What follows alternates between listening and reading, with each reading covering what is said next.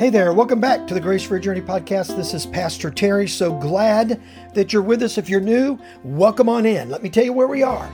Matthew 27. Jesus has done some amazing things in the last few chapters, as he always did. Let me just catch up with that. He has instituted the Lord's Supper. He went to the garden to pray, and there he agonized over the will of God for his life, and he surrendered to it. Of course he did, because he's all God and all man. He honored God completely and perfectly, and then Judas betrayed him. He betrayed him for 30 pieces of silver, not gold. Now that fact alone fulfilled an ancient prophecy. Another way God was writing it very clearly for everyone who wanted to read the story of Jesus. Jesus is the Messiah because he fulfilled prophecy after prophecy after prophecy. So 30 pieces of silver, not gold, which were also told after Judas realized what he had done. He had thrown it at the feet of the religious leaders. He went out and he hanged himself, and they took it to buy a potter's field. That was even prophesied, right? And so, again, God's writing clearly the life of Jesus in a way that everybody who wants to read can read. So, that had happened. He's taken captive. He's brought before the religious leaders where he doesn't say anything. They condemn him of stuff that he didn't do, right? It was a mock trial. It was a kangaroo court. About 8 different Jewish laws were broken in Jesus's trial process. So now they brought him to Pilate. There, all he would answer to is, yes, I am the King of the Jews. Pilate didn't get it. But now we come to the point where Pilate, as was his custom during Passover, he was going to release a prisoner. So he brings out onto this big porch area where he would have said he would have had a seat, right? A judgment seat. He brought this out. He brought 2 prisoners out, Jesus and a guy named Barabbas, who was a notorious criminal. Listen to what happens. Let's walk through the story. It's really amazing. Now at the feast, the governor was accustomed to release for the crowd any prisoner who they wanted.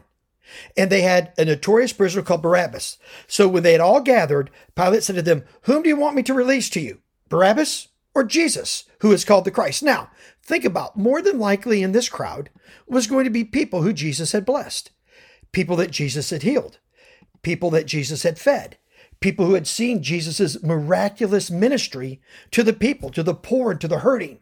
Now, not one person stepped up, at least we're not told in the Gospels, and said, "Give us Jesus. He healed me.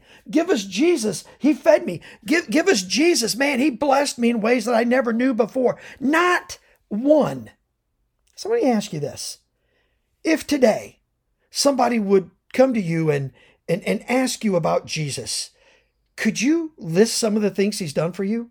Would you be eager, even if it wasn't popular, even if it may cost you something? Would you be eager to declare the greatness of God in your life and what he's done? See, before we throw stones at these people, we need to look in the mirror at ourselves. Have we backed off from sharing the blessings of God that he's dumped into our life with other people so other people can see the goodness of God and maybe come to faith in him? So anyway, so this is what's going on. So in verse 18, the Bible continues. "For he knew that it was out of envy that they had delivered him up." So Pilate got it. Pilate understood. Pilate said, wait a minute, these Jewish leaders are wanting to kill this guy Jesus because they're jealous of him. Because he can do what they can't. He can teach like they can't. Envy and jealousy kills relationships. Listen, if you look at other Christians and you become envious and jealous of how God's blessed them, rather than how God has blessed you, it's going to begin to sever your faith with the Lord. Because here's what's happening. You go to the Lord and say, "Lord, you love those people more than me. You love that person more than me. And I deserve this just as much as that person." Envy, listen, envy can absolutely destroy your Christian walk. Pilate saw it. Pilate said, "Look, I get it. They're delivering up Jesus because of envy." Then he goes on and says this, "Besides, while he was sitting there on the judgment seat, his wife sent word to him, 'Have nothing to do with this righteous man,'" talking about Jesus, "for I have suffered much because of him today in a dream." Even at this point, God is sending a message to Pilate. You don't have to do this. This doesn't have to be your choice. I want to do something bigger in your life. So how does God communicate that? Through a dream given to his wife. And his wife says this word and said, "Look, I've seen something in a dream. You need to pause right here." So let me ask you this. Has God ever sent word to you through someone else who's trusted, who's capable? I'm not talking about some nut job who just says, "God told me this to tell you that." I'm not talking about that. But I'm talking about someone who is capable, who is trusted, that you believe. Has God sent word to you? You better be careful. You better turn around. You better watch out. And let me ask you this. Did you honor that word or ignore it? So Let's go on. Now the chief priest and the elders persuaded the crowd to ask for Barabbas and to destroy Jesus. The governor again said to them, now which one of you do you want me to release to you? And they said, Barabbas. Pilate said to them, then what shall I do with Jesus, who is called the Christ? They all said, let him be crucified. And he said, why? What evil has he done? But they shouted all the more, let him be crucified. Not one person could lay a legitimate claim against Jesus. Of course they couldn't, because Jesus had done nothing wrong.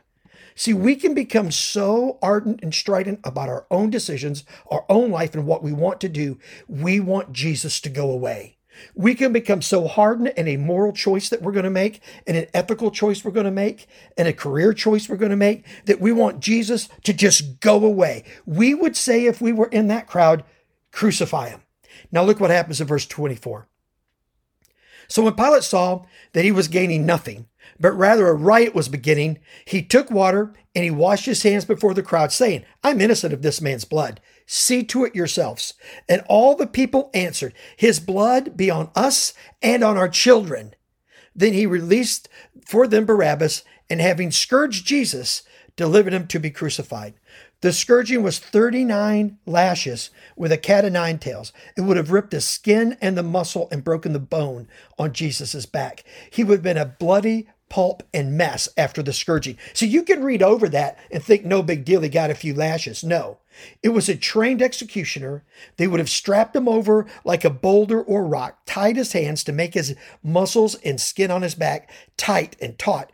And then that weapon would have been used, and it was really a weapon, and would have ripped the flesh and bone from his back.